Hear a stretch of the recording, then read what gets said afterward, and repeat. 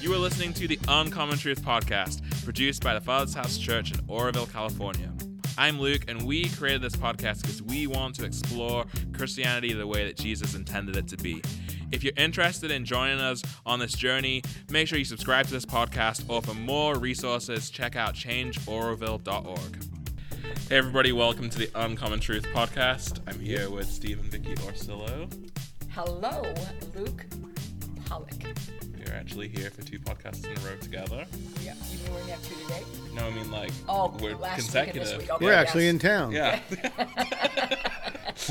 But wait till next week. Yeah. So, but that would have been the solution, do 2 today. Yeah. Well, I thought about that, but anyway, we'll do one on Friday next week. There we go. Welcome, everybody. Yeah. Welcome To our little planning session in the middle of the podcast, but why not? So we put everything else in the middle of the podcast. We have marital counseling, marital fights, near marital breakups, everything else in the middle of the podcast. Yeah, we have all kinds of teaching songs. Jared to dance in the middle of the podcast. Yeah. Jeremiah wants to learn how to dance. So if we haven't hit any single ladies who want to teach them, just changeoroville.org, right? Well, he said he wants Pam, who's going to be who's spoken a couple of times. He's going to be speaking in a couple of weeks to teach him when she's here. So she's short. You put dancing into his repertoire, and he'll be irresistible. There'll be girls beating down his door. That's a good-looking guy with a big old smile. That's right. Loving Jesus. I mean, good grief. Good grief. He says that because Pam taught her Mennonite husband, that she knows how to teach him. So that's his logic. Oh, good grief. Oh, good grief. But anyway, let's segue before we get too lost. We've gone totally corny on that one. But let's read. We'll turn to Luke, but just to give it a little bit of context of why I'm choosing the scripture is that with everything going on in the world, in Israel and in Gaza and all of those things, there's a lot of talk about, is this the end of the world? Is Jesus coming back? Yes. And all of that. So I hope so. Doing my own just personal Bible reading the other day and stumbled into these verses and thought, this might be a really good thing to talk about in the podcast. I think this would be a good time, though, to tell everybody that you never prompt us regarding what we're going to talk about. It's always a surprise, correct? Yes, you hear the verse just before we record. That's right, and the scripture, actually, the heading is "Be in readiness." Yes. Good segue. Yeah. So, but yeah, this is Jesus talking about his when he returns. So let's figure out how we are supposed to be ready. So, be dressed in readiness and keep your lamps lit. Be like men who are waiting for their master when he returns from the wedding feast, so that they may immediately open the door to him when he comes and knocks. Blessed are those slaves whom the master will find on the alert when he comes. Truly I say to you that he will gird himself to serve, and have them recline at the table, and will come up and wait on them. Whether he comes in the second watch or even the third, and finds them so, blessed are those slaves. But be sure of this, if the head of the house had known at what hour the thief was coming, he would not have allowed his house to be broken into. That's right. You too be ready, for the Son of Man is coming at an hour that you do not expect. I think we should just keep going, because it keeps going. So Peter said, Lord, are you addressing this parable to us, or to everyone else as well? And the Lord said, who then is the faithful and sensible steward, whom his master will put in charge of his servants, to give them their rations at the proper time? Blessed is that slave whom his master finds doing so when he comes. Truly I say to you that he will put him in charge of all his possessions. But if that slave says in his heart, my master will be a long time in coming, and begins to beat the slaves, both men and women, and to eat and drink and get drunk, the master of that slave will come on the day when he does not expect him, at an hour he does not know, and will cut him in pieces, and assign him a place with the unbelievers. And that slave who knew his master's will and did not get ready or act in accord with his will receive many lashes. But the one who did not know it and committed deeds worthy of a flogging will receive but a few. From everyone who has been given much, much will be required. And to whom they entrusted much, of him they will ask all the more. Oh, mama. Cut him in pieces. Yeah. Hand him over. He definitely used descriptive words, doesn't he? And assign a place with the unbelievers. I mean, before I started reading Jesus years ago, and even the first time I came upon this, it's like, I mean, let's stop for a second, cut him in pieces. I mean, that sounds like a horror show. And a lot of people want to say Jesus is so soft and kind, and he is, but he's not namby-pamby milquetoast. He's not weak. Yeah. And some of the things, when you absolutely take time to read the Gospels, Matthew, Mark, Luke, John, 4 times, and you come upon these things that you never, these adjectives and these nouns and these verbs that you never assign to Jesus. He's talking to people, these are his words about the end times, correct? Correct. And being ready. Wow. So I'm incredulous. Yeah, I mean, so my thought is, let's just take that narrative that maybe we are heading into the end times, then these scriptures should be all the more relevant for us today than any other time. Even more right? so. Even more so. So what does this mean for us, Steve? It's honestly, this is Luke 12 now. Yes. When you said Luke 12, I went, oh man. No. This is like, so it's one of his lengthy sermons with absolutely direct communication. We start in verse 35, be dressed in readiness and keep your lamps lit, right? This could be the description of Christianity. Wow. Be ready with your lamp lit. You don't know when he's coming. And it goes on to really paint a picture of people should be excited that he's coming, not dreading that he's coming. Wow. Then the wording he uses makes it, oh no, he's coming. But not if you're dressed in readiness and your lamp is lit. Wow. The only reason you would be afraid that Jesus was coming would be that you weren't ready and lit.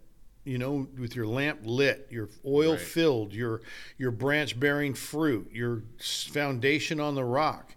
And what it says prior to 35 in chapter 12, it says where your heart is where your treasure is. And everybody wonders, is my treasure? You know, we got these savings accounts and we got these equities in houses and properties and 401ks and things that take care of us and huge savings accounts. What is your treasure? And I think what is so clearly spelled out by Luke, Matthew is trying to tell you he's the Messiah. Luke is really remembering and in his compilation from the apostles and disciples, writing what Jesus said, right? And he's so into, you need to be in love with Jesus. Jesus must be your treasure. It isn't, is all of my money in heavenly things. It's, is my treasure a heavenly thing? So good. Am I ready because I love Jesus and his coming is not a dreadful thing? Wow. The torturers, the punishments of the goats, all of the different parables of the servant that's not ready, the one that says, the one he describes here. Yeah. It's dreadful. It's dreadful to not know if you're one of those or not. And all of the different examples he gives of sheep and goats and branches and foundations and workers in the harvest and sons and slaves and hirelings and sons and all the different two example things he gives where you're either this or you're that. Here it's dressed in readiness, keep your lamps lit. Right after, if your treasure is in heaven or your treasures here, and you're going to know this by where your heart is. Good. If your heart is in love in Jesus, then your treasure's in heaven. If the value of this world is not that you have money for tomorrow, you know, I remember Vicky and I were in a pool one day, and a guy calls, I owed him $15,000, and I said, that was him. He said he's actually driving to Oroville right now to get that check. She says, do you have it? I said, no. She said, you have any of it? No. Are you worried? I said, no. My treasure's in heaven, and our treasure's in heaven, you know? And I said, I'm kind of excited to see how he handles this. The Lord handles this. The Lord knew he was coming to get a check, and I just didn't know.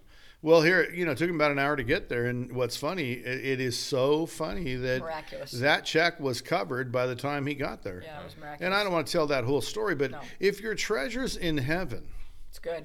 you are excited. Life is exciting. Yeah. And That's so good. And joy is not even hard to find in bad circumstances because Jesus is coming to get me. The world is out, like the world's out to get you disciples too. that were in the Colosseum in Rome when Nero went crazy and made them the enemy and wanted to kill them all. He didn't want to just kill them. He wanted to do it in horrible ways. But they knew my Lord's coming. These wild animals, these fires, these, all of these different ways of killing man. Yeah, that's not going to be fun, but Jesus is coming to get me. My love is coming. I remember a T.D. Jakes sermon where he said, he was quoting the Song of Solomon, where my lover is, have you seen my lover? He's coming on the hills, his footsteps. I can hear his footsteps. I can sense his coming. Have you seen the lover of my soul? Have you seen him? He's coming to get me. And it's really exciting sermon that many years ago, T.D. Jakes, I just happened to see it. It's, have you seen him? He's coming to get me. And that's what this is describing, the person who has fallen in love with Jesus. And I don't hear too many people talking about loving Jesus. I hear them talking about making him their Lord. And okay, if that's your vernacular for loving him, that's okay. But I think we as people really need to focus on, do I love Jesus? Do I really love him? In that throne message I do, with the order of the throne, he has to be the tip of the spear. He has to be your greatest love. In fact, he says, if you don't love me more than mother, father, brother, sister, sons, and daughters, you can't even be my disciple. So first and foremost, his disciples, by definition, put him there and love him most. And so if you love him most, you're dressed in readiness and your lamps are lit and you're waiting for your master to return from the wedding feast so that you may immediately open the door to him when he comes and knocks. You're excited. You hear his footsteps. I remember when I was a kid, my mom would say, wait till your dad gets home. Well, I wasn't too excited for my dad to come home because that meant I was in trouble. But I would hear his truck way up the road and I'd know he's coming. And I think if you're excited, I remember it's actually the trip where I met Vicky. We were waiting for my cousins to come, and there was no cell phones. You couldn't know when, but you figured they drove from Las Vegas. It's going to take this long. And so they're due, and so you're kind of eagerly waiting, looking out the window at every noise. That's good. And they pulled in the driveway, and I ran out in the driveway, and I can tell you exactly where I was standing when this girl got out of their car that I didn't know. It was Vicky, and she's with my cousins getting out of the car. And I can tell you right where she was standing when I first saw her because I was eagerly waiting my cousins and my uncle to get to this wedding. And it's kind of the picture I see. A friend just showed me a picture of my house the other day. He drove in our neighborhood. He don't live there anymore anyway, either. He's in Salt Lake City. And he went into our old neighborhood and he took a picture of my house and said, look at this. And all I could look at is where I first saw Vicky. Yeah. I mean, it's very important because I'm madly in love with Vicky. And yet Jesus is on the throne, and so I'm eagerly waiting for his coming. I sometimes wonder, in my youth, I looked at the clouds all the time. Are you coming? Are you coming? Now, as an old man, it's more like I have indigestion, and I'm like, are you coming? Is this it? Is this the big one? Like I have heartburn or something, or I have chest pain from the gas. And it's like, are you coming? Are you coming? And it's this eagerly waiting for the coming of the Lord, and it's good. And so that's his return or death, right? Yeah. But what about, I'm in trouble. I owe someone $15,000 and I don't have it. And he's driving here to get it and he expects it. Well, I'm eagerly waiting for the coming of the Lord into that situation. Wow, that's good. Because I put him on my throne. And we've been betrayed so much lately. I mean, we have evidence that we've been duped. And my least likely thing in the world I hate the most is being duped. You fooled me for 8 years? And it's like, wow. You never were what you said you were. And I didn't know it. I guessed it a few times, but I didn't know it for sure. And it's like, it's the most horrible thing there is, but I know Jesus. I'm waiting for Jesus. And if you're not, then you're not going to get the reward I'm going to get. You're not going to receive the master. It's not going to be a joyful day when he comes. Right. And for me, it's going to be a joyful thing. And it is a joyful thing. When we're worshiping last night and Jamie was leading worship and it was so powerful and the room was the room was ready to lift in the air. It's like, the King is here. Behold, the Lamb of God. I'm eagerly waiting, and I recognize his coming, and here he is. And what I felt was inside of me. So his presence increases, and I felt it increase inside of me, which is what I've always wanted, to worship with him in me and not be worshiping out there for someone out there, right? And so like eagerly waiting, this increased awareness of his presence. Yes, I want more. It's like when my dad's in a crowd and all of a sudden he focuses on me. Well, as a bad kid, I would do things bad to get him to focus on me because I wanted his attention. But as a good kid and a soft kid, he would focus on me just because he loves me. Now, that was way better. Hey, don't you want some cotton candy, or you want some popcorn? Here's $1 or whatever it was in those days. 30 cents. Way less than $1, huh? Here's a couple quarters. Make those 2 quarters last all day, Yeah. We could. And it's all we expected. But it's that kind of when he loves you, just his attention is turned towards you. His eye is cast upon you. His gaze goes to and fro across the face of the earth looking for you. And he finds you. And it's just such a great and wonderful experience. And I think that's what these verses are about. It's telling people where your heart is, that's where your treasure is. And it isn't where you placed your money. It's who you consider to be the money. He's the money. I don't need to keep money. And then when I look at his will and his desire for our life is to take care of the poor, he who gives to the poor lends to the Lord, he will repay. I don't have to worry about that. I want to please him. His question, did you take care of the least of these? I did, Lord. And he's pleased. That's what I want. I do want to take care of the least of these. That's not my number one mission. My number one mission is for him to be pleased with what I have done. He's pleased with me enough to die for me. But I want him to be pleased with what I've done, like any kid. Look, Daddy, I drew a picture in the 3rd grade. It's the dumbest looking picture ever. But we put it on the refrigerator, Celebrate it. And we are really happy with that picture. It makes our kid wonderfully happy. It makes us happy. And that's, a little bit, just a slight bit of how we look at him. And we want to look at him as I'm eagerly awaiting your presence every day of my life. Good morning, Jesus. And I lay down at night and I say, Jesus, here I am. This day, another day with you, my treasure. That's really good. So that verse 35 says, "Be dressed in readiness and keep your lamps lit." And then he goes on to say, "Be like men who are waiting for their master when he returns from the wedding feast, so that may immediately open the door for him when he comes and knocks." What does would be general in Western church culture today? Do you think that we live that readiness as a general principle, or do you think we're kind of asleep? I think we're really asleep at the wheel for the most part. I mean, I've been actually, what Steve was talking, I thought that was a great spin, and I think it's truth. It's like you don't have to worry about that if you're on the side of the line, right? And you're excited, you're eagerly waiting for But I don't think we talk about. When we first were saved, we, like you said, we talk about him coming back and being ready. And I just think the narrative has changed because it's more of a bless me club, not he's coming back to judge. And so I would say that the church in North America or Western world is not ready. I think I don't, and I'm speaking about myself too. I just recently have been.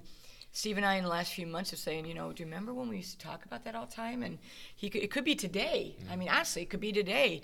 And that when the analogy Steve gave is, when someone comes that you're waiting for, you're always looking at the driveway. You're always looking at the driveway. And they talk about looking at the clouds when Jesus is coming back. And I think we've lost that excitement of his imminent return. Yeah. Because I was talking to the ladies yesterday at the Bible study, and we talked about this. It's like, Israel became a nation in 48, correct? And he said this generation won't pass. Well, one of our friends, Mikey, is actually born in 48, and she's 75 years old. So they're getting up there, that generation. And I don't know. It's funny that we're talking about this because in my spirit, I'm getting excited again of the possibility of him returning. I want to talk about it. I want to be excited. I want to be on bated breath that today could be the day that he's coming back. I want to make sure that I find him as someone who opens the door to him, and not this other one that's going to be cut in pieces, or the virgins who are not ready, or the goats, or the all the things, the branch that's cut off and thrown in the fire that was once connected and now isn't. In my life and my spirit, I want to be the one looking at the clouds and saying, maybe today that looks like he could be coming. And I think we've lost that. I know you and I have lost that. You know, when we first were married, we talked about it all the time. It's a cloudy day. It's a cloudy day. He might be coming back. Yeah. And Are we I ready? want that excitement. So the first love. I think that's first love, don't you? Being ready. Yeah. I think that's first love. Are you in love with? Are we more in love with this life or him? Yeah. And the truth is sometimes I'm in love with this life. I mean, and I'm maybe love with this life might be a little strong, but it's like I'm concerned about this life, and I'm concerned about the state of the world, and I'm stressed about this life, and I'm stressed about the family. I'm stressed about, and it's like that's wrong.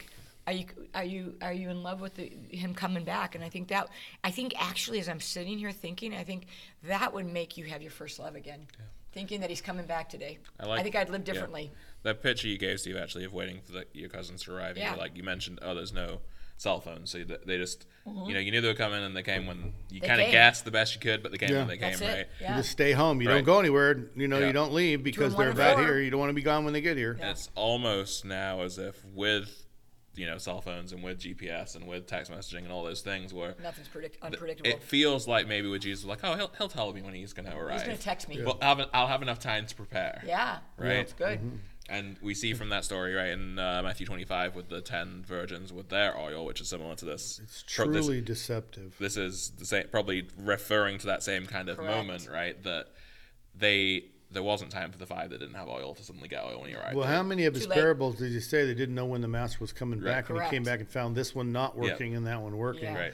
And blessed will be the one that's found working when he gets back. You know, there's so many of these stories, and there's just this deception. You know, the question is, do you think we're doing this in the church today? And I think we're woefully not. We've come up with these different messages that take away from this. Correct. God is not mad at you. There's nothing you can do to please him or displease him. Or lose your salvation. And it's all based on misunderstood principles of what Jesus is teaching. He's teaching that we have a Father in heaven, and that we believe in him as a Father in heaven.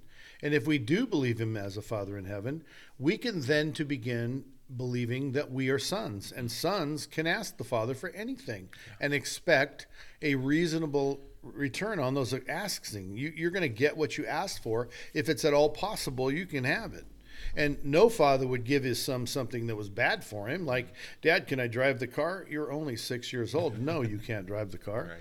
But if you can, yes, you're trained, you're of age, you've been responsible, of course you can drive the car. Good. And it's you can grow to be this person that has a Father in heaven. But the most important one is that you love him with all that you have, receive his love as an empty vessel, just being filled with his love. And last but not least, the command of Christ, that you love others. The number one critique or litmus test of are you somebody that should be excited he's coming back is, do you love others as he has loved you?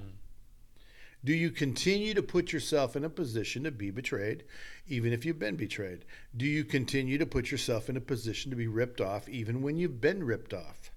Do you go after the lowlifes, and do you go after the people who have nothing to give you back, but even would be on the high end of risk,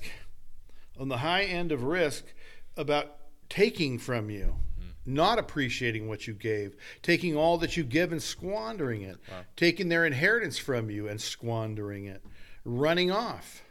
And continue to do it. Are you one of those people that love as you have been loved? For myself, I was shown the truth at a very young age, and I squandered it, and he still loved me. So then, therefore, that's how I've been loved. So what is required of me? That I love in that way. And so I think this is what the New Testament is about, and I don't think this is what the messages are about. I don't think what I'm listening to, and now that we've got 5 million channels on our TV, we've got 5 million different resources on our phone, carry it with us all day long. We have the ability to pop into 50 different churches in one day just to hear the subject. I don't think we're hearing that. I don't think the Christian church is hearing that. And I think that be ready Wow. And what ready is excited because the lover of your soul is coming. Come on. Not excited that you're right, they're wrong. Not excited you get to go to heaven, they have to go to hell. No, none of that even crosses my mind. I fell in love with Jesus. And at every encounter with him, when the Spirit rises in a church, when I just stop and close my eyes and feel his presence, I just love Jesus. And I love feeling him, hearing him, seeing him, touching him. The fact that he touches me, the fact that I get to know anything close to truth, just when you read that scripture and I knew what it meant. I am in love with that. That's just like, why me, Lord? Why? I mean, you have to read it to know it. And he says, don't worry, he'll bring it to remembrance. Well, you said 12. I was like, I recognize 12 as a heavy hitter. And then we went to 35, and it's like, oh, yeah, I know this. He brought it to remembrance. That's right. Because I love him. Yeah. I'm the faithful child. You know, you go out and have 12 children. There'll be some that are a little bit distant. They will avoid you. Others that will be in your grill all the time. You wish they weren't quite so much. But the ones that are delighted to see you come home from work, a hard day's work, get out of the car, and the pitter-patter little feet are running to the door. Daddy's home. Man, that gives you, those kids got favor. Can we have ice cream for dessert? You know what? I'll ask your mother, but as far as I'm concerned, you can have ice cream all night. You can have ice cream for dinner after you did that, you know, running and jumping in my arms. It really is a father's response to being loved. Right. And that's what Jesus says here, right? Is he says that the one that greets him, blessed are those slaves whom the master will find and alert when he comes. Truly I say to you, he will gird himself to serve and have them recline at the table, and will come and wait on them. Yeah. It's so cool. Right. And you'll put him in charge of all his possessions. That's right. Yeah. And we would, you know, we understand that. Yeah. And here, I think, when I'm being real, I haven't been nearly as faithful as other people think I have been. But I'm hoping, you know, I, with all my heart, want to be faithful. Yeah. And I believe he thinks I'm faithful because he keeps giving me charge over more. The one parable that says if you're faithful over a lot, you get more. Yeah. I think to a person that doesn't want to work for Jesus, that's like, what, 10 cities? Now I got 20? Are you kidding me? Like, what did I do wrong? Yeah. It's no, you trust me? Really? You must think I can do it. You must think highly of me to give me 20 cities or 20 talents or whatever this parable is. It's like, I'm like, yeah, I'll take whatever you got. Whatever you think I'm ready for. If you think I need to be poor because that's what it takes for me to remain seeking to have a father in heaven and seeking to be a son and seeking to keep my love for you as the throne of my life, then I'll take poor.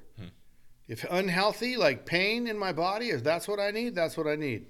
But if you think that I'm worthy, you know, to have charge over things and be free to do things, and you think you want to give me all this, and you want to give me these people, you want to give me this resource, you want to give me this money, you want to give me these things to take care of. I want to be faithful. I want to be the faithful steward that is excited when the master comes. I can't wait for him to see what I've been doing with his stuff, how I have served him with his possessions, with his monetary provision, with his people. With his precious people, because the thing he likes the most is his people.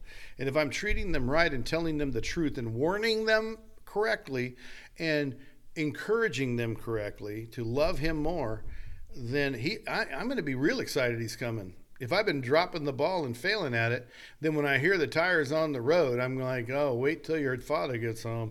It's going to be one of those because he's going to whip me with his belt. Yeah. But that isn't it. No, I hear Jesus coming. Run to the door. Run to the mailbox. Run up the street to greet him, and then follow him all the way to the driveway behind him. You know, just excited, running to the finish line. You know, I can't wait to see you. That's really good. This verse, where is it at? Let's go to verse 46. I think we have to talk about these ones. Master of that slave. Yeah. So this is saying, actually I'll go to 45 because it makes more sense that way. But if the slave says in his heart, my master will be a long time coming, and begins to beat the slaves, both men and women, and to eat and get drunk, the master of that slave will come on a day when he does not expect him, in an hour he does not know, and will cut him in pieces, assigning him a place with the unbelievers. And that slave who knew his master's will and did not get ready or act in accordance with his will receive many lashes. But the one who did not know it and commits deeds worthy of flogging will receive but a few. From everyone who has been given much, much will be required, and to whom they entrusted much, of him they will ask all the more. What is, from my get, it's kind of like there's layers of responsibility based on what you've received from God, which is kind of what you were talking about with the talents and the cities. But what is our responsibility then if we've received, whether we've received, 2 talents, or is it 1, 5, 3, whatever the numbers are anyway, no matter how many talents we've received even, what is our responsibility to do with those things? Something? You could. Yeah. Okay, so you could fill trainloads of people that would say that I'm that master beating the slaves and mistreating them. And that's because of a total misunderstanding of what love is. And can you elaborate on that point? They would call discipline, or you can't be in leadership if you can't show up to church.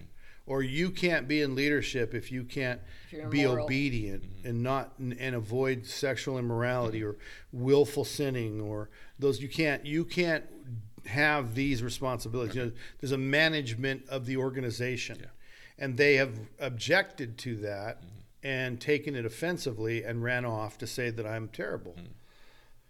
But that's because they don't understand that's exactly what God does with us, and that is the love of God. The Bible says God is love, and this is how he chastises those he loves, and he disciplines those he loves. And so it's easy to say that that's not love and determine that the line is somewhere way over there. And then, but what this is saying is that the person who acts in love is committed and acts responsibly in all of his deeds and his responses to what God has given him. And it's exactly what I just said, where you trust me with this, 10 cities, and then you say, because I've been faithful at 10, you're going to give me 10 more? I thought I was stretched pretty thin at 10. It might be mean to give me 10 more, but then that'd be me judging him and not understanding love.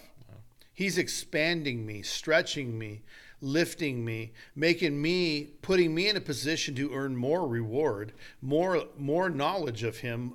To him who has, more will be given. So if I have the wisdom to do 10 cities, if I have the energy to do 10 cities, and he gives me 10 more, he's also going to give me the wisdom and energy to manage 10 more. I should be looking at that with great joy, not as, you work us to death. All you want us to do is work. All you want us to do is take care of your cities, and you want everything, you give nothing.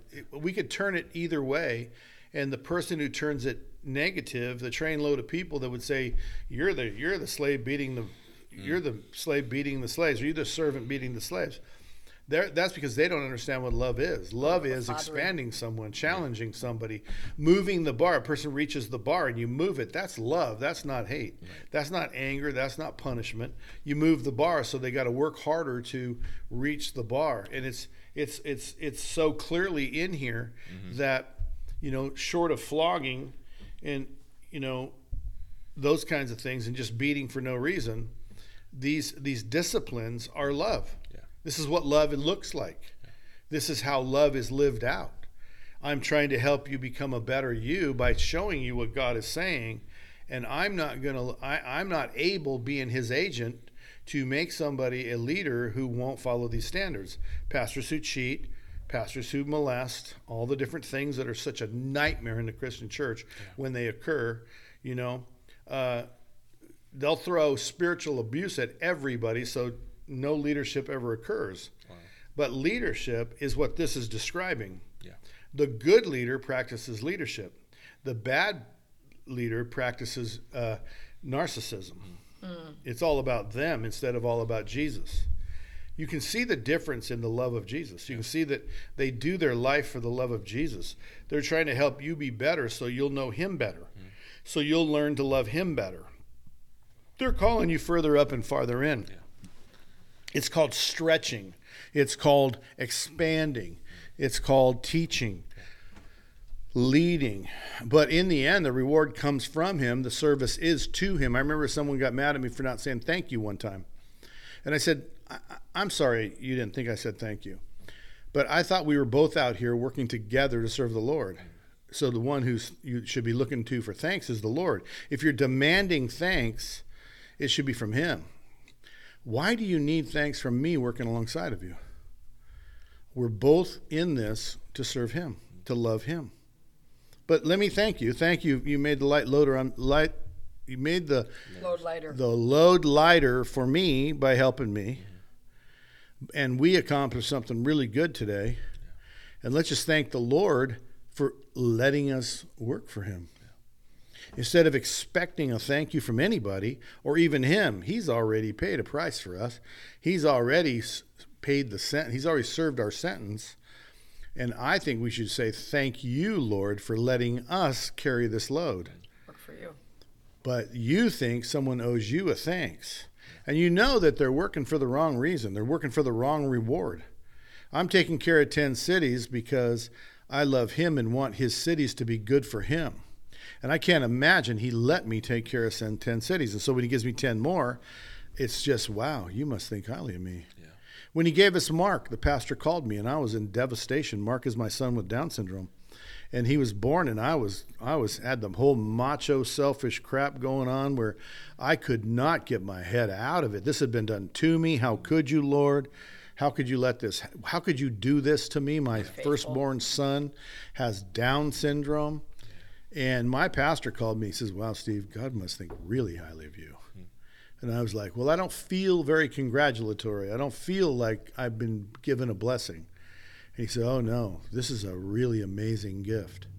You and your children and you will be so blessed by this. He's given you a very special treat. Well, our son's 40 now, and he's hilarious, and he's an irritating special treat. But those irritations, he's an acquired taste, but we are well acquired in that taste.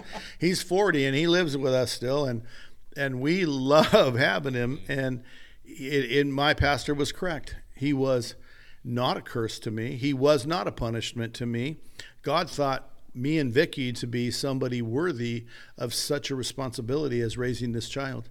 And he has touched people everywhere he's gone. He has touched people who will be touched by him. Yeah. Anyone who sees him as an irritant, they just missed the gift that was given to them, as I was missing it when my pastor told me. That's good. And it's just, this is the way Christianity is to me. And that's what I believe these verses we just read meant. That it's just like this, how you see it. And it's so easy. And in Christianity, I mean, it's good grief. I know of pastors that were fired recently because of complaints of abuse. And I'm pretty sure there weren't, that word shouldn't have been used in the complaints because they're just not that kind of people. But if people are physically abusive, they should be fired. Well, physically, yes. If abuse is actually happening. We have use of it. We have use of the word now because we want to stop good leadership. Yeah. We don't want anybody to tell us what to do. Yeah, 100%. And this here is not supporting that idea. That's right. So Jesus is looking for men and women that he can entrust his, people to or things to, and he when we become that faithful steward, then improve that, then he gives us more. And I think there's an expectation today of my faithfulness will bring me a reward, and that we think of that reward as maybe as rest or as money or as but the reward is more trust and more responsibility, and that is a beautiful thing in and of itself if we have the right perspective. It's an upside down kingdom, isn't it? Yeah. People are always wanting to be called pastor. Yeah. Mm-hmm. They're like, what are you a pastor of? And they have nothing. They maybe were at one time, or they're really looking to. I'm a pastor. What are you a pastor of? And it's a title, and I'm like, to me, wow, I would not want to be. I want him to decide who should be pastors, and if he picks me, it should be this incredible reward. Privilege. But I should never and I should never forget what he said. If you want to be a leader in the kingdom of heaven, you have to become the servant of all. Well, I'm not always. That's not always my first thought, be the servant of all. But the fact that I'm a pastor, it is now my first thought. This is my calling to be the servant of all. And to whom much is given. Yeah, and then he gives me some, and then he gives me more, and then he gives me more, and then he calls me to do more. And it's like, I could say, why me? But instead I say, thank you, Lord. You chose me. You you consider me worthy. That's right. And I'm so grateful for that. Yeah. That's right. Lord, thank you for choosing each one of us and giving us a place in your house, Lord. Give us hearts that will be ready with our lamps lit to serve you. And we're just, we pray for all the things going on in the world today, that your kingdom will come and your will be done. And I just think if you're listening, man, start being ready. Prepare yourself for his coming today. Yeah. Live today like it's the last day you ever have, because it could be. And it's like, live that way, and have a great week. Yeah, so catch you next time. Bye. Thank you for listening to the Uncommon Truth podcast today. I hope this episode encouraged you, inspired you, maybe even challenged you to keep seeking after everything Jesus has for you and the life he calls you to live. If you haven't already, please take a moment and subscribe to the Uncommon Truth podcast. That way you'll get every episode each week when it's released. It would really help us if you could rate or review and even share this podcast with anyone that you think would be encouraged by it. Help us spread the message to more people so that we can all live out this Christianity the way Jesus intended it to be. If you would like to get in touch with us, have any questions about the podcast, the topics, or even like us to pray for you, you can do so by emailing us at uncommontruthpodcast@gmail.com. We'd love to hear from you. Thank you again for listening, and I'll see you next time.